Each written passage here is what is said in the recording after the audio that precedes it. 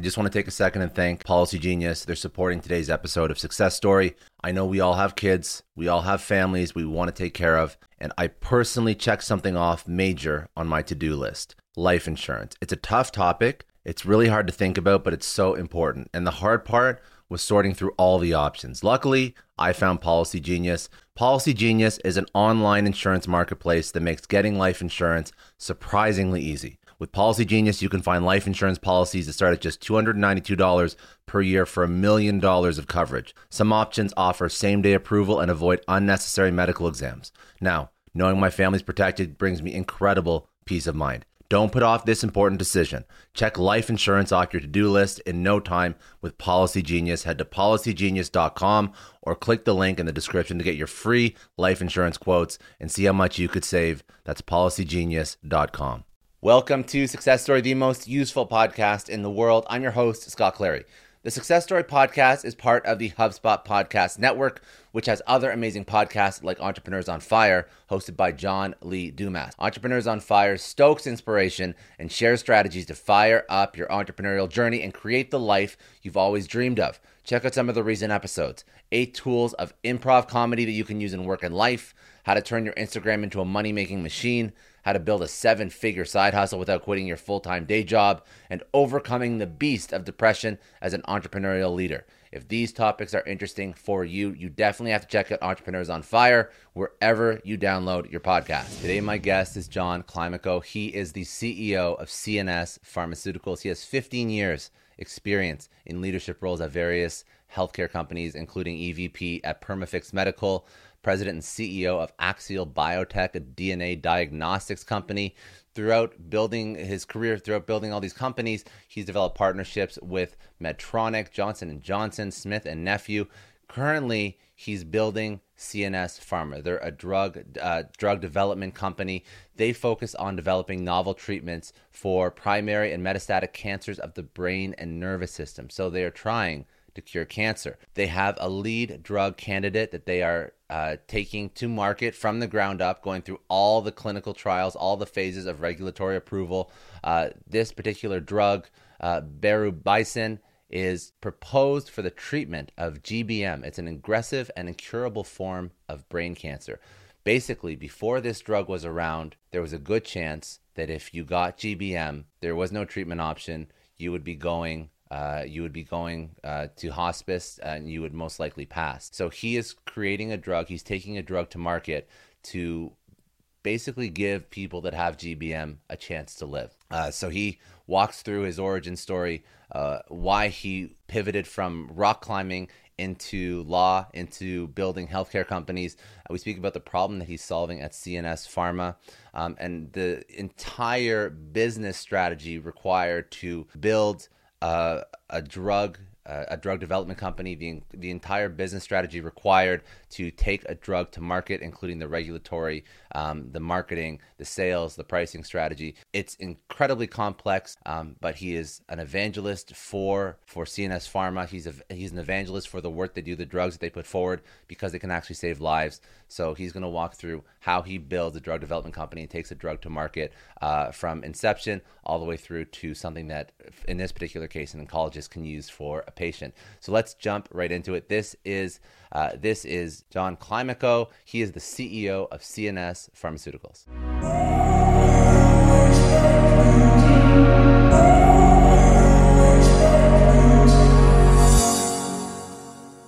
Yeah, I had kind of an interesting path, circuitous path to get here. You know, I didn't dream of being a pharmaceutical executive. I dreamt of being a climbing guide. And when I graduated from college, that's what I did for 6 years. All over the world, I was a alpine climbing guide. So I took clients, all over the world: South America, Himalayas, Alps, all over North America, and I loved it. But I found after a while that it was really hard on my body, and I wasn't getting quite the mental stimulation that I wanted. So, I did what everybody did, what many people in my family did. I went to law school. I practiced law for about 7 years. And one of my clients came to me one day with an idea for a medical device that he had wanted to license to Medtronic.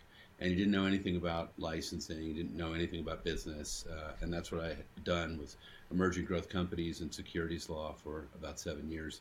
So I called that was the meeting that ended up eating my career, because after a few years, I was no longer practicing law. I was running the company that we started. We raised a whole bunch of venture capital.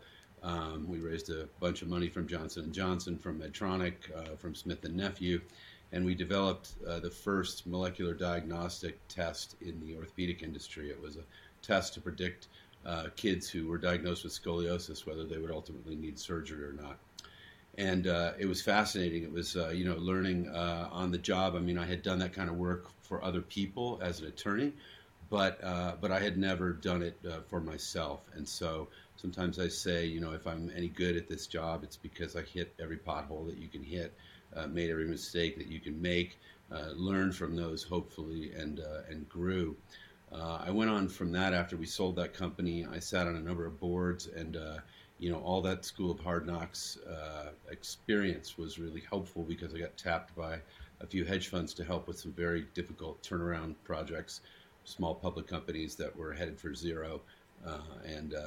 Sometimes we were successful, sometimes we weren't, but that's the way it goes sometimes. And then after doing that for a few years, a colleague that I had met at one of those turnarounds, I had become friends with the management team, and which is unusual in those circumstances. And he introduced me to Dr. Valdemar Priebe, who's the founder of CNS Pharmaceuticals. And I had really come to appreciate through all this experience the kind of virtue of the simple, elegant solution to a problem. And Dr. Priebe was tackling one of the biggest problems in oncology, which was a real, a carrot for me. I love challenges. That's why I became a climbing guide, and I've been doing that for my whole life. I love that kind of thing. And he was trying to solve the problem of glioblastoma, which is the most common and deadly form of primary brain cancer. It's essentially a death sentence for people who get it. It doesn't matter if you're Joe Biden's son, or if you're Ted Kennedy, or if you're the head of MD Anderson Cancer Center. If you get glioblastoma, you're probably going to die. 60 years of trying to treat this disease, we've hardly moved the needle at all. And Dr. Priebe came up with what I thought was just a brilliant, elegant solution when he created the molecule that we work on called berubicin. And it's the first drug of its kind to cross the blood-brain barrier and actually demonstrate response and improvement in the condition in human beings with glioblastoma. So, I love that kind of outside the box. I hate, that phrase, but just really that's what it was here. Dr. Priebe was looking at this problem that everyone else had looked at from one way.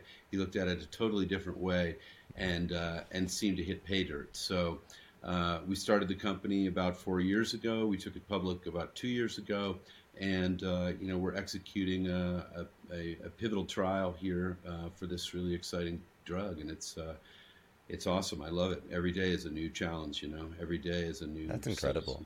Problems to Congratulations. solve. That's super, that's incredibly impressive.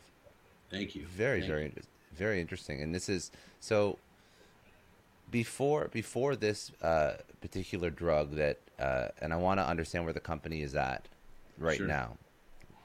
And I want to understand some thoughts that you have about how you even build a company in this space that is, again, so disruptive to everything else that's already existing. But before this company, what was was there a de facto treatment? Was there anything at all? Because you're literally curing cancer at this point. Right. That's a great, that's it. It's a great question. So there are a couple of drugs that are used. There's a drug called temozolomide. It's an alkylizing agent. That's how it works. And it's basically, it's the standard of care around the world. But what's interesting about temozolomide, or sometimes it's called TMZ, is that it's only effective in 40% of patients. So 60% of patients have a genetic predisposition that renders the drug ineffective for them. Their body will repair the damage that temozolomide drug does to the cancer cells faster than it can kill them. So imagine that situation, right? The standard of care, it's approved, it's used here, it's used in Europe, it's used all over the world, but only 4 out of 10 people get any benefit from it at all. And it's so bad, the standard of care today, that I said it's used in Europe, but it's only used in Europe in those 40% of patients that have that genetic profile that will allow it to work.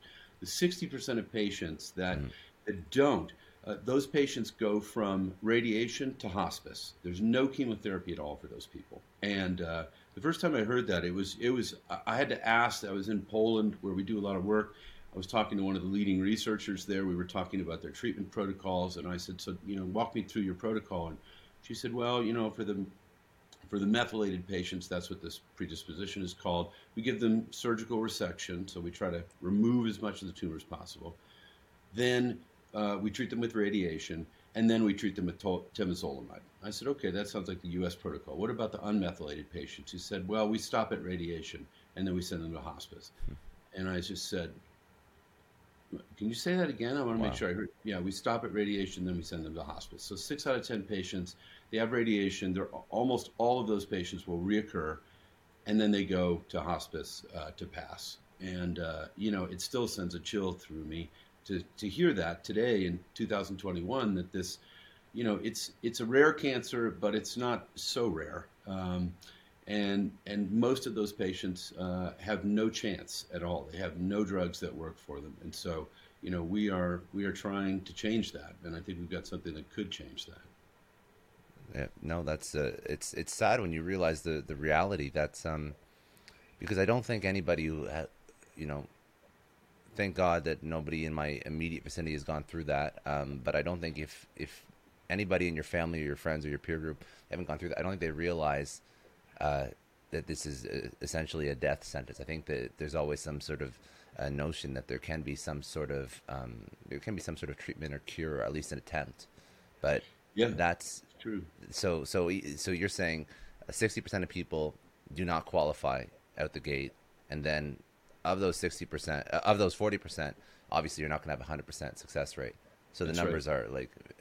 The numbers are devastating. In fact, the 40% that respond to treatment with temozolomide, almost 100% of those will have a reoccurrence of the disease. And that's the point that we're shooting at, which is the recurrent disease. So we're not going against temozolomide. Temozolomide, works as a first-line therapeutic, but there's nothing approved for secondary or refractory cases. Those are the ones that recur. And since almost everyone will reoccur, there's a large market opportunity, but more importantly, there's a huge clinical opportunity. And really in this disease, it's about extending life. We call it either progression-free survival, which means you haven't eliminated the tumor, but it's no longer growing, or the holy grail is overall survival. And that's the primary endpoint of our currently conducting trial that we have going on in the United States and Europe, basically to demonstrate, as we believe, that berubicin will improve overall survival. And that's really the mark that the FDA and the EMA want to see. Do people live long with this drug? Of course, yeah. And now, the way that you mentioned, it's like a simple, elegant solution that looks at the problem through a different lens, and that's what's allowing it to be effective. And is this like the IP, the proprietary lens that this is being looked at through? Is this something that could transcend just this particular disease or this particular issue? So there's a lot of different opportunities in metastatic disease. And go into that a little bit. I will. So people understand like exactly how it works. Yeah. Sure. So let me back up and talk about the molecule itself. So it's called berubicin, and this is technically what it is it's a synthetic O-benzylated analog of a drug called doxorubicin. Doxorubicin is an anthracycline. Anthracyclines are a class of drugs that have been around for 60 years. They're first-line therapeutics for all kinds of cancers. They're breast cancer, ovarian cancer, testicular cancer, lung cancer, kind of you name it. Doctors will reach for anthracyclines because they've been around for a long time. They're extremely effective. They're very potent cytotoxic, so they're very poisonous drugs, but they're very effective at killing cancer. And, the side effect profile, the toxicity profile, it's all very well understood. So when I heard that Dr. Priebe was using an anthracycline for glioblastoma, I was immediately excited because I love the idea of using something that's tried and true. One of the things that I learned in my first company when we were developing molecular diagnostics, and it was really at the beginning of that, is that it's much easier to develop new technology, particularly in the medical space, than it is to get physicians to adopt it and change the way they do business. Because you've got to remember that every piece of technology, you hand it to a physician, a clinician, an oncologist in this case, the decision to use it comes down to that person standing in a room with a very sick, terminally ill patient and their family, trying to decide, is this drug going to extend their life? And they don't have a lot of life left, so they don't have a lot of time to make wrong choices. And anything you can do to make that decision based on confidence and experience, I think you're going to have a more successful outcome for your drugs. So in this case, 6 decades of use with this class of drugs gives oncologists tremendous confidence that they understand what this molecule does, how it does it, and how to use it. So what's so special about this, and why haven't oncologists been using anthracyclines against glioblastoma for years? The problem is the blood-brain barrier. And that's this specialized network of endothelial cells that surround your brain, and they create the most privileged sanctuary in your body, which means it's basically impossible to get harmful substances across that barrier into your brain for obvious reasons, right? Because your brain is the central computer for the whole system, so you don't want anything in there that could damage it. The problem with that when you're treating brain cancer, whether it's primary or metastatic disease, is that the blood-brain barrier typically pumps out or blocks harmful substances like chemotherapy agents faster than they can be pumped in. So they can't get into the brain, or if they do, you have to flood the body with such a high concentration that you make the patient sicker before you can actually treat the cancer. So what did Dr. Priebe do? So Dr. Priebe took this molecule, this doxorubicin molecule, and he created an analog of it with a benzyl group attached to the central glycone ring that's at the sort of the center of this molecule. And what doing that procedure did 2 things basically. Number one, it changed the molecular weight of the compound, and that helped it cross the blood-brain barrier more efficiently. But most importantly, it created a molecule that's highly lipophilic. That means it has an affinity to a fat-rich environment.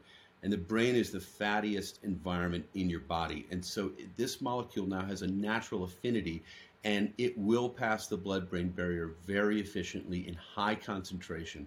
So that's the first step in what I call this sort of elegant, simple solution, because for decades, people have been chasing a new mechanism of action. I know a lot of entrepreneurs listen to this show, and NetSuite has been a huge supporter for entrepreneurs, for business owners, because there's one thing that we all know. Business is about making money, and it's about your bottom line. And the less you spend on the nuts and bolts of running your business, the more profits you keep. But these days, everything is costing more. Supplies, people, shipping. It squeezes your margins, and I've been there, juggling multiple systems for finance, inventory, you name it, each with its own costs and its own set of headaches. That's why I made the switch to NetSuite by Oracle. It's changed our company. Think about it. NetSuite is one of the top financial systems out there. It puts your whole business on one platform, accounting, finance, the works. One data source for everyone. There's no more mismatched info. And because it's in the cloud, it slashes your IT costs. No more servers, no more updates. Just access NetSuite from anywhere. With one integrated suite, your overhead drops big time. And here's the real win: efficiency. Everything's connected in NetSuite. Costs are ridiculous lately. Find a proven way to reduce your expenses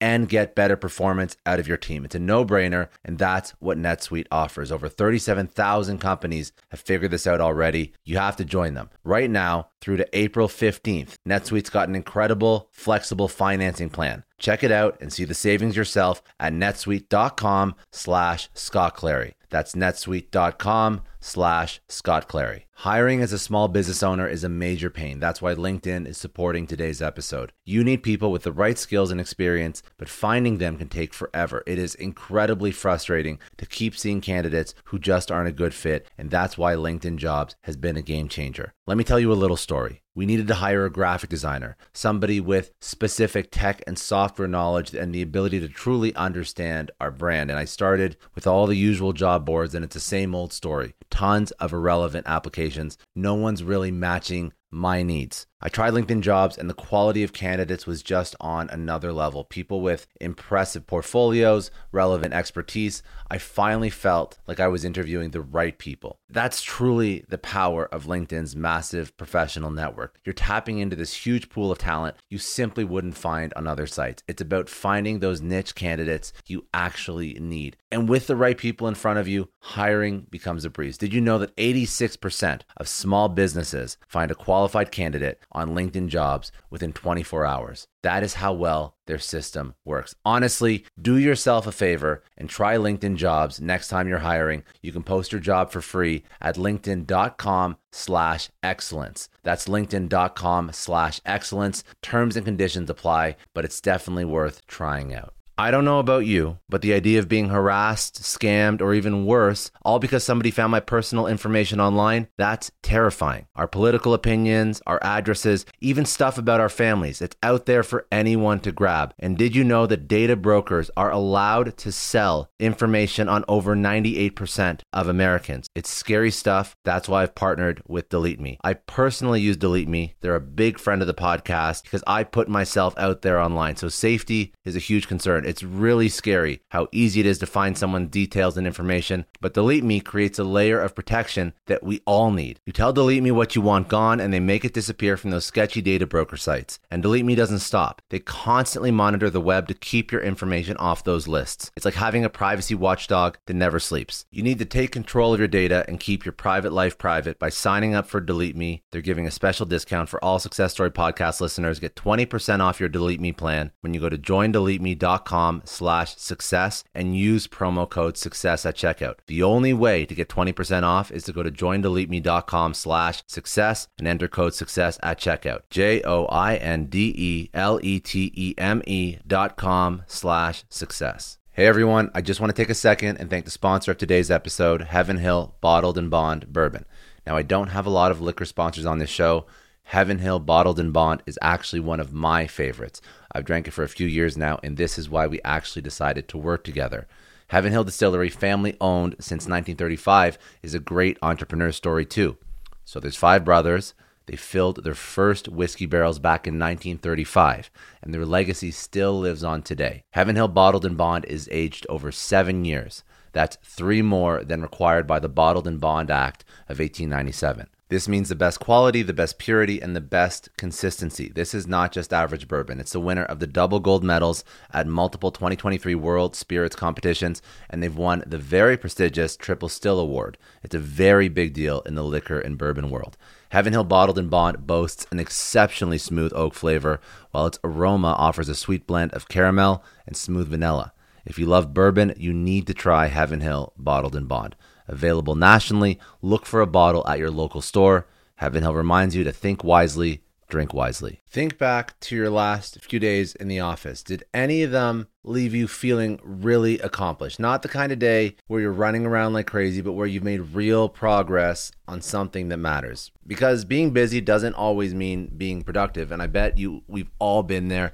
And maybe it's time to rethink what it means to get things done. Today's episode is sponsored by Belay, and what they help you do is, instead of getting sucked into emails and to-do lists, they help you delegate tasks and focus on big goals. They can connect you with top-notch US-based talent who are ready to take on those time-consuming tasks that bog you down. Let's be real. There are way more important things you could be doing than bookkeeping or wrangling a packed inbox. They have virtual assistants to handle all of those pesky administrative tasks, or accounting professionals to take care of all your financials. But here's the best part. You don't have to waste weeks searching for the right person. Belay's personalized matching service works quickly, sometimes matching you with the right talent to take stuff off your plate in under a week. Are you ready to try a different way of working? Check out Belay's list of the top 25 things you can delegate to a virtual assistant. It might just change your business and your life. Text SUCCESS, that's SUCCESS, to 55123 to get the list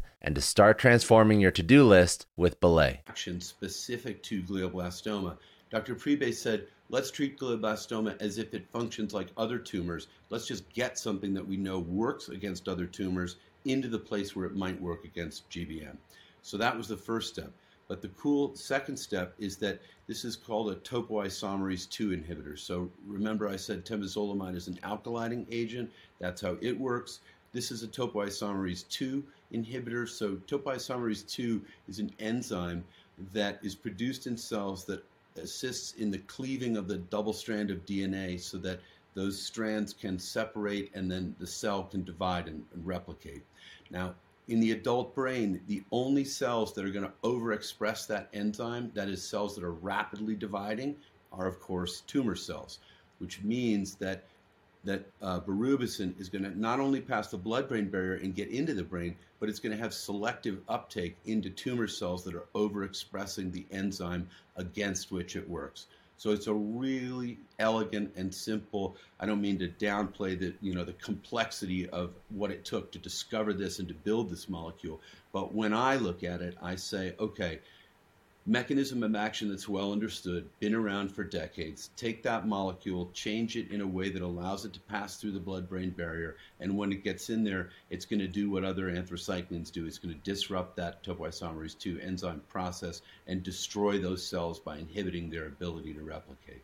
So that's how it works. And it's a fascinating molecule. It was the subject of a really successful phase 1 study where almost 49% actually of patients who received the drug and had not been treated with another drug called Avastin, which is sometimes used against glioblastoma, but can have a detrimental effect on subsequent chemotherapy. 49% had a response, a treatment effect response to this drug. Several patients had their tumors shrink, and one patient had his tumor completely disappear. We call him a durable complete response because he's been around for 14 years after treatment with this drug, which is absolutely unheard of in glioblastoma. I've met this guy, had dinner with him a couple of times, fascinating guy, and just, sort of slams home the idea that this is a human being that simply would not be here, would not be with his family, would not be productive in doing the cool things that he does were it not for this molecule. So that's the kind of thing that drives us, every day. So where is this drug at now in terms of somebody actually being able to eventually use it? Because you've done clinical trials. So help me understand that process too, because I'm incredibly curious about the business around taking a drug like this to market so that it can be widely accessible. Oh, it's complicated. I have no doubt it's complicated. It's a long process. So basically, the process starts with preclinical work, which Dr. Prive did extensively. Then you go to what's typically called a phase 1 study, and that's basically to look at toxicity, side effects, and try to determine the maximum tolerated dose that a human can tolerate. Now, you typically don't look for efficacy in that phase. You're really just looking for, do people tolerate the drug? Is it safe? Well, in this phase 1, we saw efficacy. I gave you some of the statistics there. It was really remarkable. We had incredible response rates.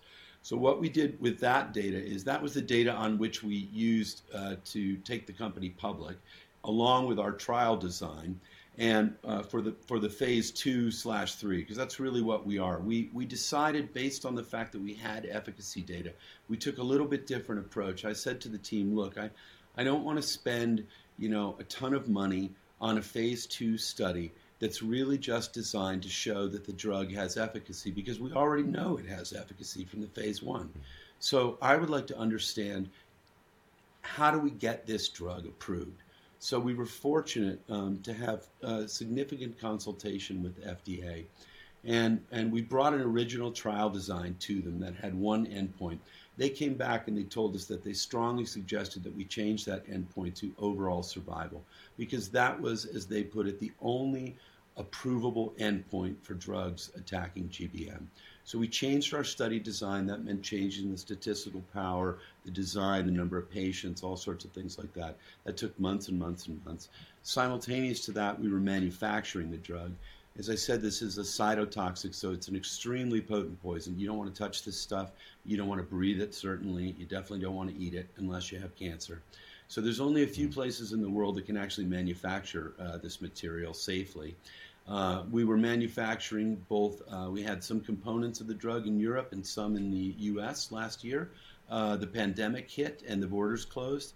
We suddenly found ourselves with, two pieces to the puzzle in different jurisdictions. So we had to quickly switch gears, start a batch in the U.S., continue the batch in Europe. We ended up with batches in both jurisdictions, which we have now, which has actually been a great benefit. And then we took all of that, we brought it to the FDA in thousands and thousands of pages of application called an IND, which stands for Investigational New Drug. And you apply to the FDA basically based on all of your data that you have on the drug, plus all the information on the drug that you've manufactured. And you're essentially asking permission to use this investigational new drug in human beings. So they gave us that permission, and we started the trial last year. And we dosed our first patient in September of last year. We have quite a few patients on study right now.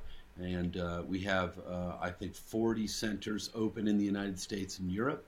And we're kind of rapidly expanding across Europe and the United States, more centers to make sure that it's available to as many patients as possible. And they're enrolling in our clinical study, which is a very strict protocol because you want at this stage, one of the heartbreaking things about this is you want to get the drug into as many people as you possibly can because we believe this is a life-saving medication. However, in order to produce the cleanest data possible for approval, you really have to be very, very strict in terms of the inclusion criteria for patients and the exclusion criteria. Mm-hmm. So, we unfortunately have to turn away a number of patients if they've either had too many prior therapies, they have complicating conditions, et cetera, et cetera. But when we get the right patients in place, we enroll them with their clinician oncologist, wherever they may be in the country. We have sites all over the place, and then we follow them through a very strict dosing regimen, collecting all the data that we can along the way.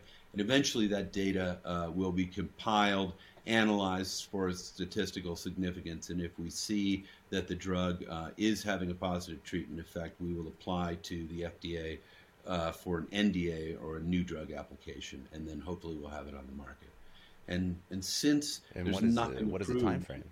Oh. Well, the time frame, so we've got a couple of big milestones, basically. So this year, we're just building out the trial. That's really our main goal this year, is to acquire as many patients as possible.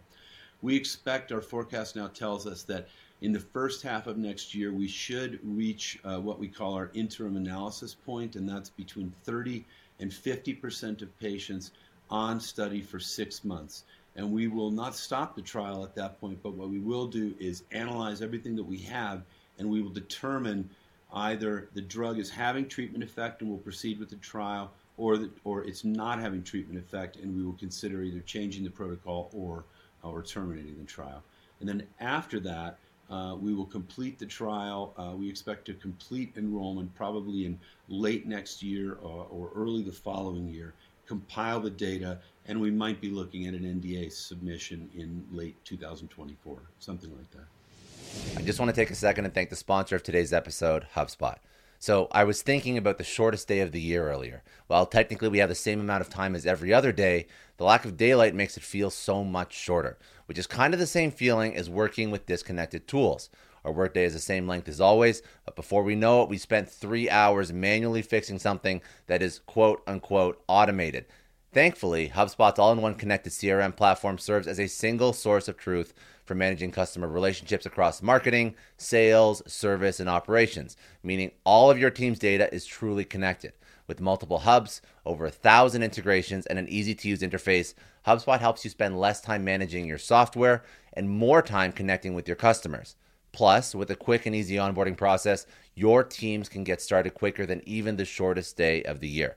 Learn how HubSpot can help your business grow better at HubSpot.com. You're mentioning something along the lines of because there isn't any precedent for this kind of drug, but I cut you off by accident. So okay. what was the point on that? Yeah, so basically, so the regulatory bar is always high. I mean, there's no question about it, right? It has to be safe and effective, and you have to prove that. And we're doing that now. But a disease like this that is almost uniformly fatal and on a secondary or refractory basis has no approved treatment whatsoever anywhere in the world, the bar is about as low as it can get. We don't have to prove necessarily that we're better than anything else, because there isn't anything else. We have to prove that it's safe and effective, meaning that it has positive treatment effect for the patients and it's safe for them. So we feel like we've chosen the right regulatory strategy here. We definitely have a fantastic trial design. I think it's been reviewed by some of the best biostatisticians and neuro-oncologists in the country. It's absolutely state of the art, and I love what we're doing. The patients love it as well. We've really designed a patient-centric trial with things like patient concierge to make sure that, especially during COVID, patients that come in, they want to participate in the trial. We have a service that, they'll pick them up in a safe transport from their home. They'll bring them to the treatment center. They'll make sure everything is taken care of, all the paperwork, etc. If they have to travel to a center, they'll take care of all the travel arrangements for them. We try to make it as smooth as possible because, the sad fact is, in the 4 years that I've been working for CNS, almost all the patients that I've spoken with, and I've spoken with a lot, they've almost all passed away. And it's not an easy passing. It's a tragedy for them and their family. And the fact that they're willing to participate in this trial, I think, speaks to both the lack of treatment opportunities, but it also speaks to the spirit in that community of realizing that they are part of something for which there is no solution right now. And even though they are at the end of their lives, they're still trying, by participating, to not only save themselves, but to create data for the future that may save other people. And so, we try to make it as easy for them as possible. And can you walk me through something that I thought was interesting? When I was looking into the company, and it got me thinking about the addressable market, mm-hmm. because some of the points about the company on the website, it speaks about a growing addressable market for cancer and for this particular issue. Now, why is this market growing? Why is there more of a need? Why are there more cases appearing? Why would this market be growing? It seems like the market, from an outsider, it should be stagnant. It should be something that, yes, there's outside of just population growth. Outside of that, there shouldn't be more brain tumors popping up. Right. So that's scary too. Yeah. So I think what we were referring to there is the metastatic market. And that's the market where you've got, other tumors. So you've got lung cancer that metastasizes to the brain. And once that happens, and this could be used for. That's right. Okay. You've got the same problem right now. You've got this cancer that might have been addressable in the lungs, but it's now going to be much more difficult to address it once it's behind the blood-brain barrier. So, we've got, lots of different cancers that metastasize to the brain, not a great suite of treatments for those. And so this drug has got tremendous potential for that as well as primary, as a primary drug. Amazing. So 2024 is hopefully what you're aiming for. Now, you mentioned that there's not a lot of competition. There's no other drugs that do this. So from a business perspective, say you get the full approval that you need, what are the steps to actually make this the de facto treatment? Is it like the second it's FDA approved, every oncologist gets a notification, an email? Like, I don't know how this whole process works. So what's the actual tactical strategy so that as many people know about this as possible? Sure. So I know they don't just all automatically get an email. So right. No, good question. So in this space, first of all, it's a pretty tight community of neuro-oncologists around the world that treat this disease. It is a rare disease. There's only 15,000 cases of it a year in the United States. But again, it's almost uniformly fatal. So, I often say about this is a funny disease. When I started working on this and talking to people, almost everybody that I talked to had some GBM story, right? And sometimes they were really attenuated. It was their, best friend's aunt's husband died of GBM or something like that. And I thought to myself, how do so many people know about this disease? There's only 15,000 cases in a country of 300 million people. What's the story? And then one day it dawned on me that, if that same attenuated person had breast cancer, she probably got better and you probably never heard about it. But if they had GBM, she died and you remember it, because everybody dies from this disease. Almost everyone dies from this disease. So in that context, anything that moves the needle significantly diffuses through that community incredibly quickly. Now, separate and distinct from that, we're a drug developer. We don't market drugs. I don't think it's our strong suit. I'm not saying that that is the case forever. Perhaps that could be the case someday in the future.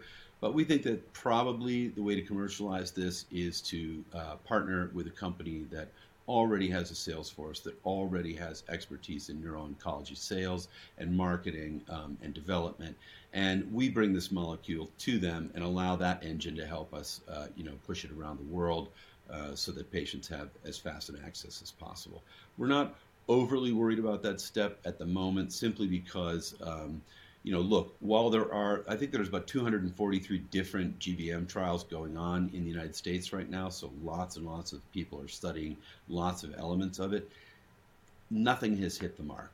And when something does hit the mark and really move the needle for patients, I think it will very rapidly become the standard of care, because again, this is not a disease, and I don't mean to minimize. There's all kinds of diseases that aren't fatal, that are terrible for people, but this is a disease that the average life expectancy from diagnosis is 14 to 18 months. So every day counts. If there's something new, you're going to hear about it, because if you don't, you're going to die. And so we think that the uptake will be very rapid, particularly again because of the nature of this drug, right? One of the things, again, I said this earlier, but I learned earlier in my career that changing clinician behavior, that sort of last half mile in the process of getting a new standard of care, it's as hard as anything else. I mean, we spent in developing the molecular diagnostic that I worked on for 10 years, we spent 5 years studying hundreds of thousands of people, creating a massive database, doing statistics for years on this, and creating a data set that was so far beyond any individual orthopedic surgeon's anecdotal set or published papers. It was the biggest numbers anybody had ever seen in the space. It still took us years to convince clinicians to change their clinical behavior on the basis of the result of our test.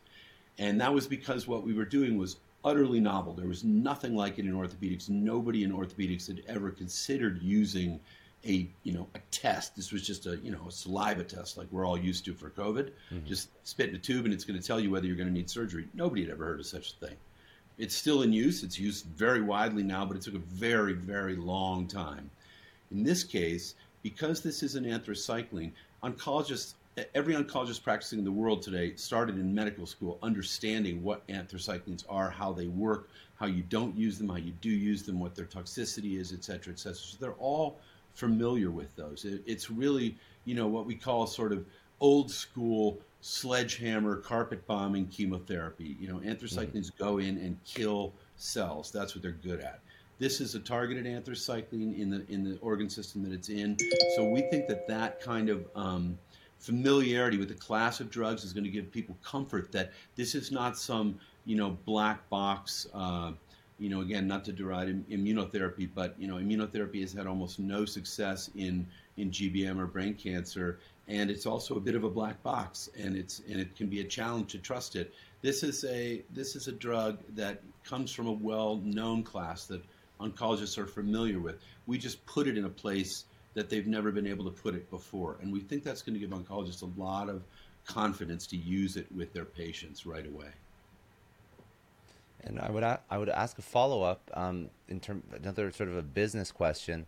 When you take this to market, how do you balance, and this may be a tough question, but I'm curious your mindset on this. How do you balance like the pricing strategy, the business objectives, versus the fact that this is a life-saving drug that people need to have access to? How do you balance that pricing discussion? Because that pricing discussion leads to a lot of ethical questions, I guess, because if somebody needs to survive, right? If it's costing millions, I don't know what this costs at all, so I have no idea what this type of drug would cost. But if it costs an exceptional amount, then there's no option for them to not go with it. Right. So it's a good question, and it's a challenging question, and faced by lots of companies. And I think at the outset, I would say, we have not priced this drug. We haven't, really finished modeling those things and looking at it. But I would say our goal overall is to make sure that, first of all, that as many patients as possible have access to this drug, because it is a life-saving drug. This is a deadly cancer. We certainly don't ever want to see anyone turned away because they can't afford it, who would have almost by definition no other option. That said, we do have to balance the fact that this drug has cost a tremendous amount of money of our shareholders to develop. We're a public company, so we do have an obligation to our shareholders, to have a return from them. But I think that we will be able to balance those things effectively. There are strategies for that. There's strategies to assist patients, with our help, with a partner's help, to assist patients that are, in financial difficulty, to make sure that they have access to the drug. Certainly we plan to be aggressive in terms of our approach on reimbursement and so on.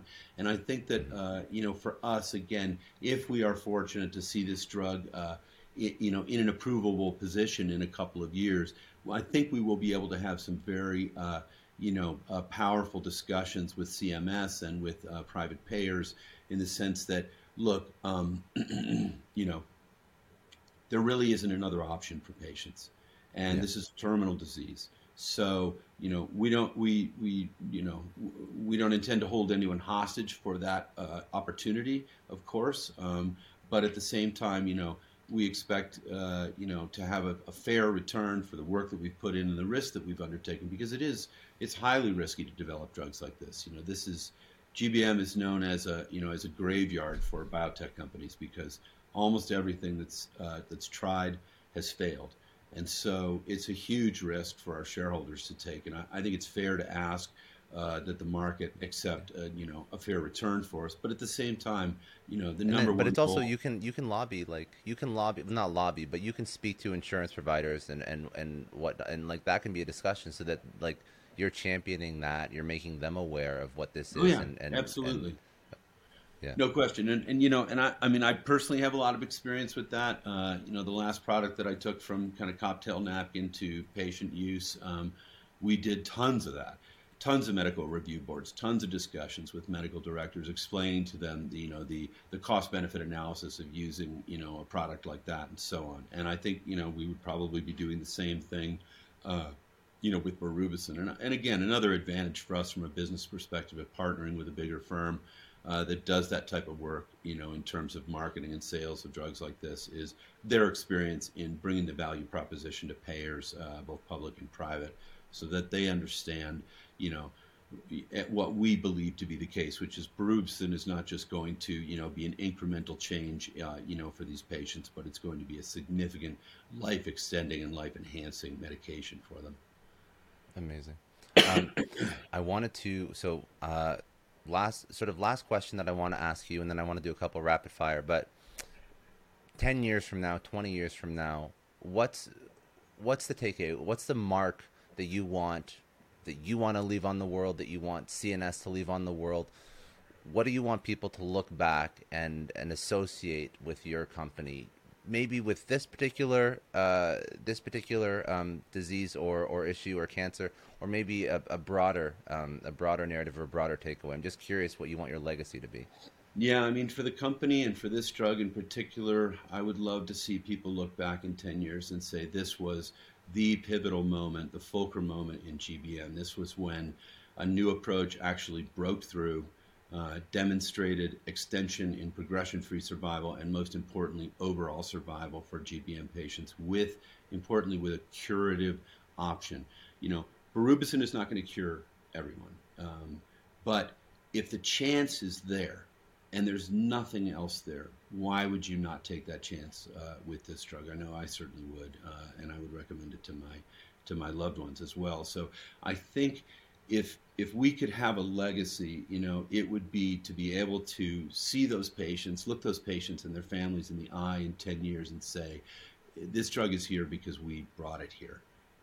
That would be more important than any money or any other return to me personally. That's what this is all about. It's what it's about for the whole team. It's what it's about for Dr. Prive, who's been working on this drug for 20 years. There's nothing like the ability to say we changed that life, for the better. That's our legacy. And Um, I think whether it's berubicin or the next drug that we work on, it would be the same thing. We try to choose a target that's meaningful, that's going to have an impact on people. This is super hard work. It's really risky work. It requires a massive commitment from shareholders, and for all of that effort, it's like, I don't know, if I go back, to my climbing days, it's like, the stuff that got me off the couch, was the stuff that was beautiful and hard and aesthetic and unclimbed or rare or remote or things like that. The kind of thing that on a bad day, when everything was going wrong, it was still going to motivate you to keep going. And we have bad days. Our stock has taken a beating this last year, and some days you think, God, does anybody even pay attention to the good work we do? And what keeps you going is what it is that we're doing, and why we're doing it. Because these are very sick people who have no other option. And boy, if I were in their shoes, I sure would want to know that somebody was fighting for me. yeah, no, that's amazing. If people want to connect with you, if people want to go find out about CNS, social website, where should they go? Yeah, we're on Facebook, we're on Twitter, we're on Instagram. Our website is cnspharma.com. So we're pretty easy to find if you search us in those ways. We're traded on the NASDAQ, so wherever you get your financial information, you can just put in our ticker, which is CNSP, and you'll find all kinds of stuff about us all over the place. Okay, amazing.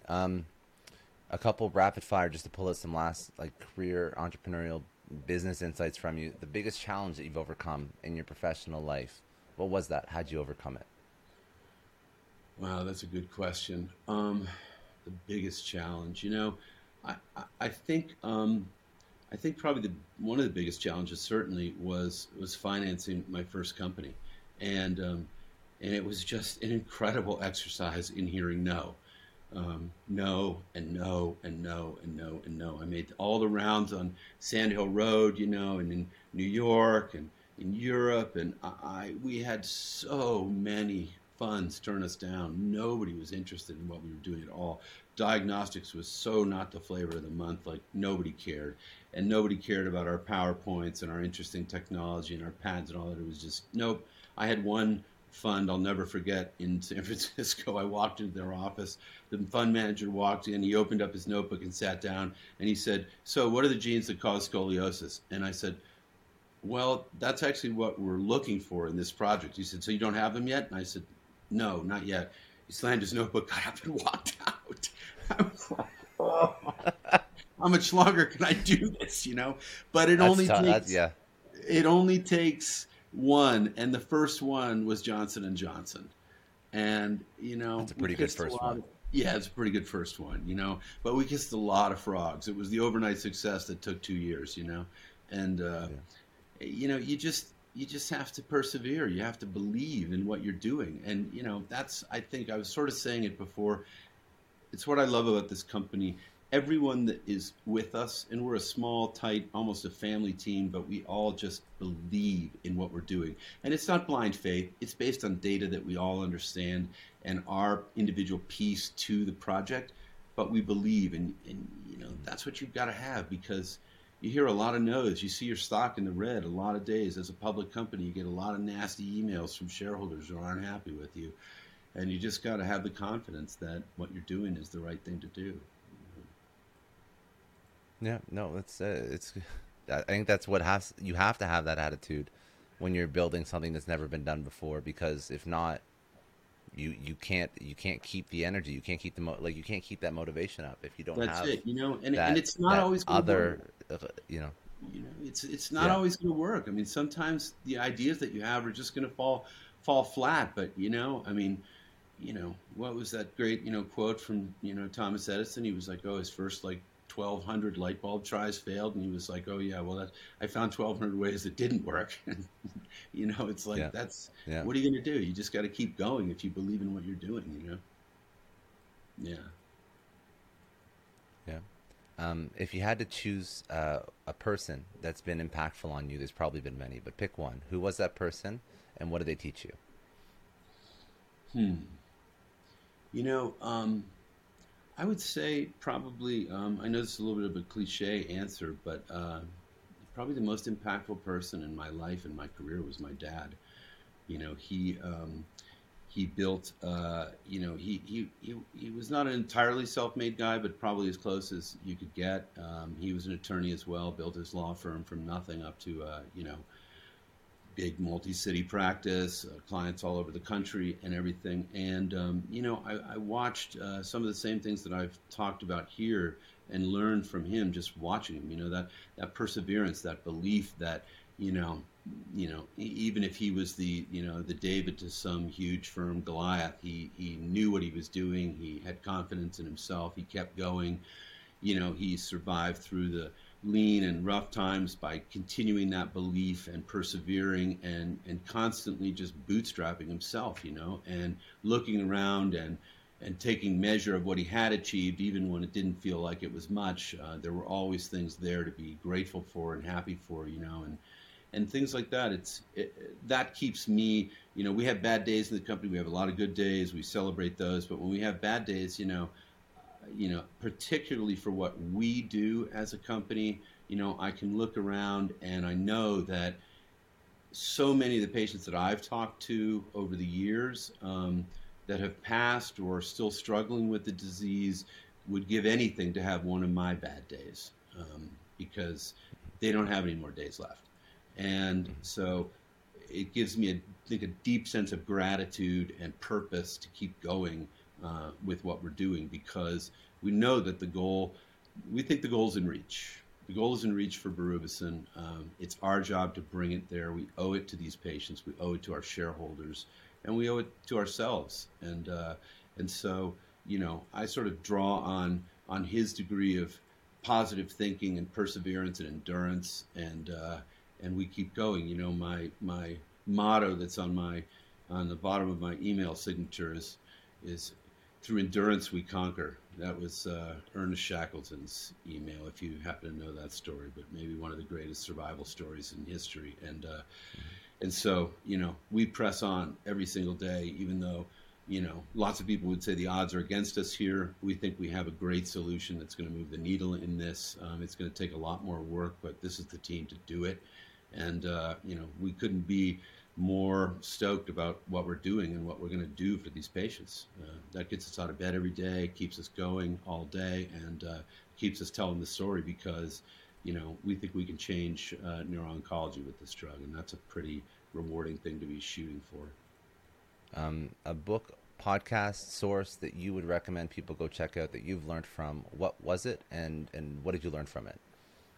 Yeah, so it's an older business book. I mean, I read a ton, but the first one that popped to mind was the old book, Good to Great. I love that book. Taught me the super, guiding principle in there, like focus on what you can do better than anybody else in the world and stick to that. I think this is the best team to develop a neuro-oncology chemotherapy drug in the world, and we've proven that. I would challenge anybody to find another company with so few people and as limited resources as we've had to push a drug this complicated as far as we have, as fast as we have. And that is because we are just 100% laser focused on one thing that we know we can do better than anybody else, and that's advance a drug like this through the clinic into widespread use. Amazing. I think, I actually mentioned, Shackleton a minute ago, and the book, it's called Endurance. It's one of my favorite books ever. If you haven't read it, I would highly recommend it. Probably the greatest survival story ever, but also the greatest story of just maintaining a positive, forward-looking attitude through the longest odds on Earth. It just, when you read that, you begin to think to yourself, nothing that I'm likely to go through in life could ever possibly begin to compare to what these people went through, and survived and came out the other side. It puts it in perspective, right? It puts everything in perspective. That's it. That's what it's all about. That's what it's all about. Having a little bit of perspective. I mean, we're so lucky to be here doing this. I mean, This is a dream job, running a public company, doing something like this that's as good for people as it could be with people that I really love. I can't ask for more than that. If you could tell your 20-year-old self one thing, what would it be? Keep going. Keep going. Keep going. That's the trick. Good. Keep going. My 20-year-old self was, guiding and having fun, but not totally sure of where the future was going to go and worried about that. And I would probably just tell him, keep going. Just keep going. It'll sort itself out. And the last question, what does success mean to you? Oh, yeah, success. Success to me means, the achievement of goals that are meaningful to you, not necessarily to other people.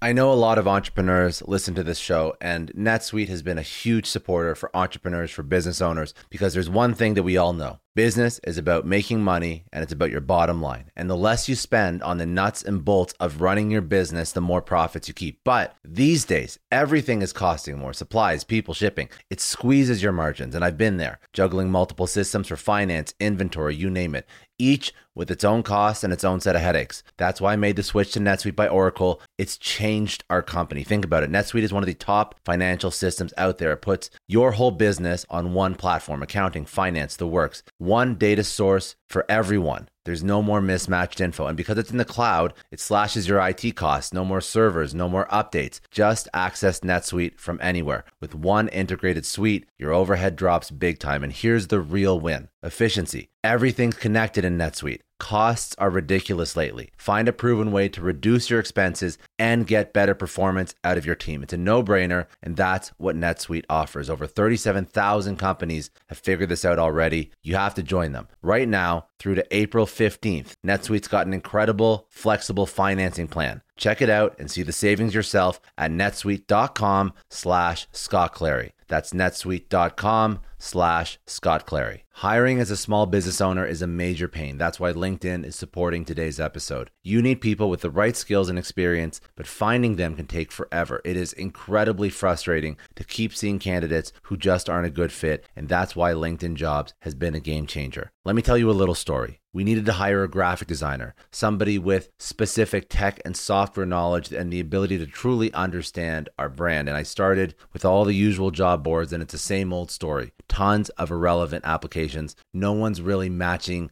my needs. I tried LinkedIn Jobs, and the quality of candidates was just on another level. People with impressive portfolios, relevant expertise. I finally felt like I was interviewing the right people. That's truly the power of LinkedIn's massive professional network. You're tapping into this huge pool of talent you simply wouldn't find on other sites. It's about finding those niche candidates you actually need. And with the right people in front of you, hiring becomes a breeze. Did you know that 86% of small businesses find a qualified candidate on LinkedIn Jobs within 24 hours? That is how well their system works. Honestly, do yourself a favor and try LinkedIn Jobs next time you're hiring. You can post your job for free at linkedin.com/excellence. That's linkedin.com/excellence. Terms and conditions apply, but it's definitely worth trying out. I don't know about you, but the idea of being harassed, scammed, or even worse, all because somebody found my personal information online, that's terrifying. Our political opinions, our addresses, even stuff about our families, it's out there for anyone to grab. And did you know that data brokers are allowed to sell information on over 98% of Americans? It's scary stuff. That's why I've partnered with Delete Me. I personally use Delete Me. They're a big friend of the podcast because I put myself out there online. So safety is a huge concern. It's really scary how easy it is to find someone's details and information, but Delete Me creates a layer of protection that we all need. You tell Delete Me what you want gone, and they make it disappear from those sketchy data broker sites. And Delete Me doesn't stop. They constantly monitor the web to keep your information off those lists. It's like having a privacy watchdog that never sleeps. You need to take control of your data and keep your private life private by signing up for Delete Me. They're giving a special discount for all Success Story podcast listeners. Get 20% off your Delete Me plan when you go to joindeleteme.com/success and use promo code success at checkout. The only way to get 20% off is to go to joindeleteme.com/success and enter code success at checkout. joindeleteme.com/success. Hey everyone, I just want to take a second and thank the sponsor of today's episode, Heaven Hill Bottled and Bond Bourbon.